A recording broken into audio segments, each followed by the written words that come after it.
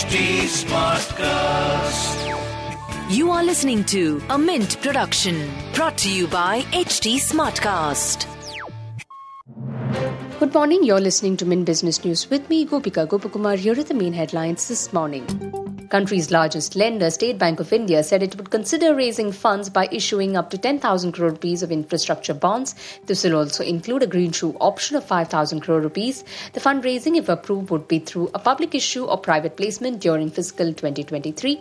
SBI's Executive Committee of the Central Board will meet on 29 November to consider the fundraising. Biotechnology major Biocon said its subsidiary Biocon Biologics has allotted equity shares worth 2,200 crore rupees to it as part of an equity infusion to fund the latter's acquisition of Viatris Biosimilars business.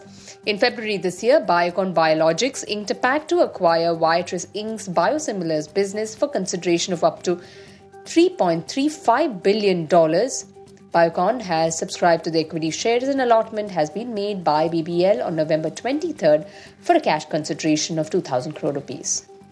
State-owned Punjab National Bank said it has received the government approval to divest its entire stake in UTI Asset Management as part of its non-core asset sale plan to shore up its capital base. The bank, which holds a 15.2% stake in UTI AMC, will divest its entire stake in the mutual fund company in single or multiple tranches for the realization of gain on investment.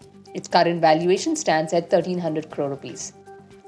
Around 28 lakhs NDTV equity shares were subscribed on the third day of the open offer led by Vishwa Pradhan Commercial along with AMG Media Networks and Adani Enterprises. This accounts for over 16.5% of the total number of shares that are going to be acquired. The 492 crore rupee open offer kick-started on November 22nd and will continue till December 5th.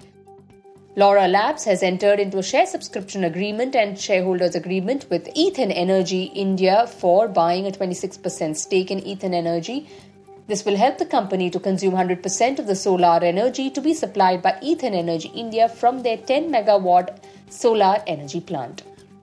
Drug delivery solution provider Zim Laboratories said it is planning to get listed on the National Stock Exchange on November 25th. Zim Laboratories, already listed on the BSE since June 2018, will now extend its listing to the NSE. As of date, the company said it has provided over 85% return to its investors from the listing price.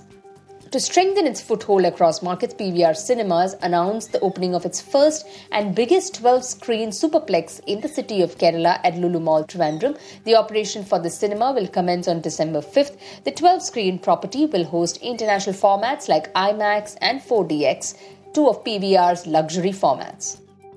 Manakshya has declared interim dividend of 150% and for the purpose of the same, 25th November has been set as a record date, which makes the stock likely to be in focus.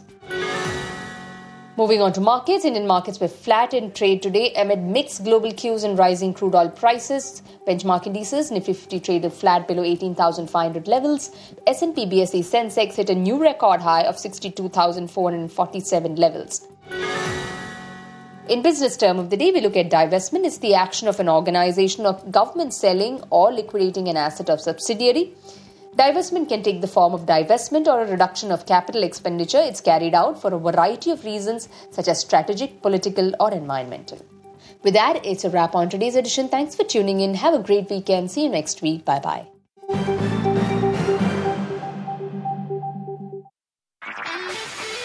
This was a Mint production brought to you by HT Smartcast. HT Smartcast.